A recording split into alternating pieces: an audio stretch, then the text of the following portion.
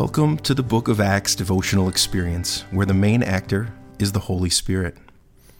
It's Wednesday, June 30th, and this is Kyle Olson, and I serve as the technical director here at Elmhurst CRC. I'll be reading from Acts 4, verses 18 through 22. Then they called them in again and commanded them not to speak or teach at all in the name of Jesus. But Peter and John replied, "Which is right in God's eyes, to listen to you or to him? You be the judges. As for us, we cannot help speaking about what we have seen and heard." After further threats, they let them go.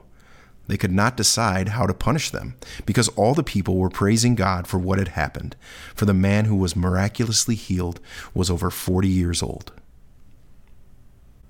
Another bold statement from Peter and John when they say, "We cannot help speaking about what we have seen and heard." It makes me consider, what are the things that I can't help speaking about? And where do those things interact and help bring about the kingdom of God?